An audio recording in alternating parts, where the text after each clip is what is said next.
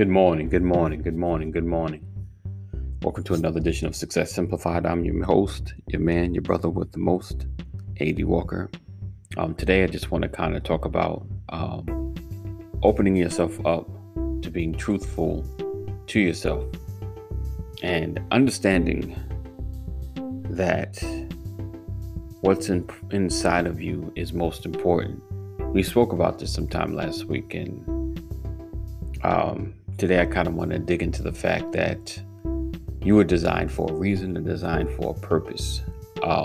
But sometimes we're not honest with ourselves enough to say when we need help. When should we seek advice? Should we seek counseling as far as getting better in ourselves professionally and personally? And understanding our shortcomings and understanding what we don't get right. That is probably one of the toughest things I'll honestly say about me and being a man. Just admitting, I'm not doing the best in this space, and being truthful to the fact that if I'm not honest with myself, if I'm not honest about what I'm doing and what I'm trying to create, then I get stuck in a space where I don't grow, and I allow the weeds of my inabilities and unwillingness to change stop me from becoming better. So today, let's talk about clearing the weeds, and accepting the help when it's all around you, based on who we're connected to, based on who we are able to commune with. And it's important on Purposeful Forever. We talked about having a circle and not enclosing yourself, you and your partner, in such a bubble that you don't talk to anybody, you don't network with anybody, because a lot of times that isolation keeps you from growing, because when you allow other honest opinions to give you an evaluation of what you're doing, who you are, where you're going, because it's funny how some people can see more in you than you can see in yourself. And if we get so caught up in ourselves and our greatness, then we will never be able to accept the correction of the things that we do wrong. Because the only way that you're gonna get better is when you accept the fact that you don't have everything right. So clear out the weeds, right? There's a scripture I just read this morning, and as I'm talking, I'm pulling it up. It goes, "Behold, I stand at the door and knock. If any man hear my voice and open the door, I will come into him and will sup with him and he with me." That's Revelation 3:20. Opening the door. It's not enough just to hear the knock, but the action of opening the door has to take place. This is not only to accept Christ into your life, it's also to accept the help of those that are around you when they're knocking. Sometimes it's hard to open the door because the work begins once you open the door.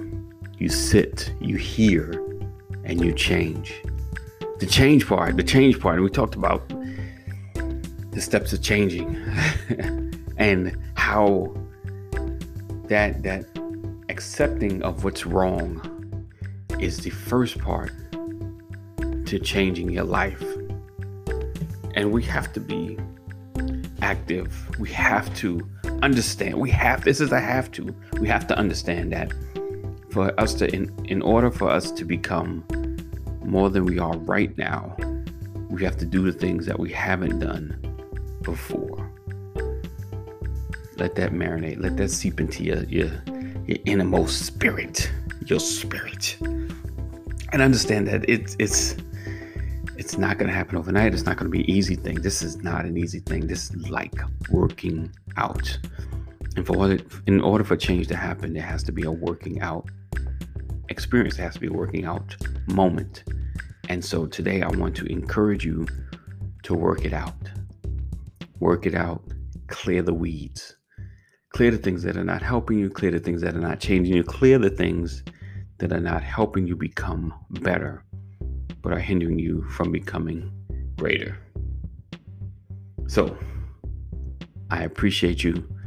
Thank you for rocking. Thank you for listening.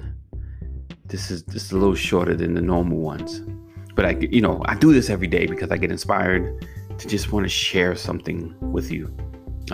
Also know that today at 9 a.m. Eastern Standard Time, in about 10 minutes my time, we'll be going live with Brothers of Legacy, talking about unifying fathers.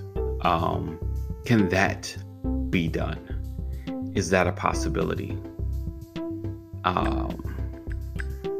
Are we holding ourselves back by not unifying? Fathers should come together, if anything, with the one resounding voice of protecting our community, protecting our children, and becoming better. So, can we unify as fathers? So that's what we're talking about today. Make sure you check it out. You can look at it live or check out the podcast.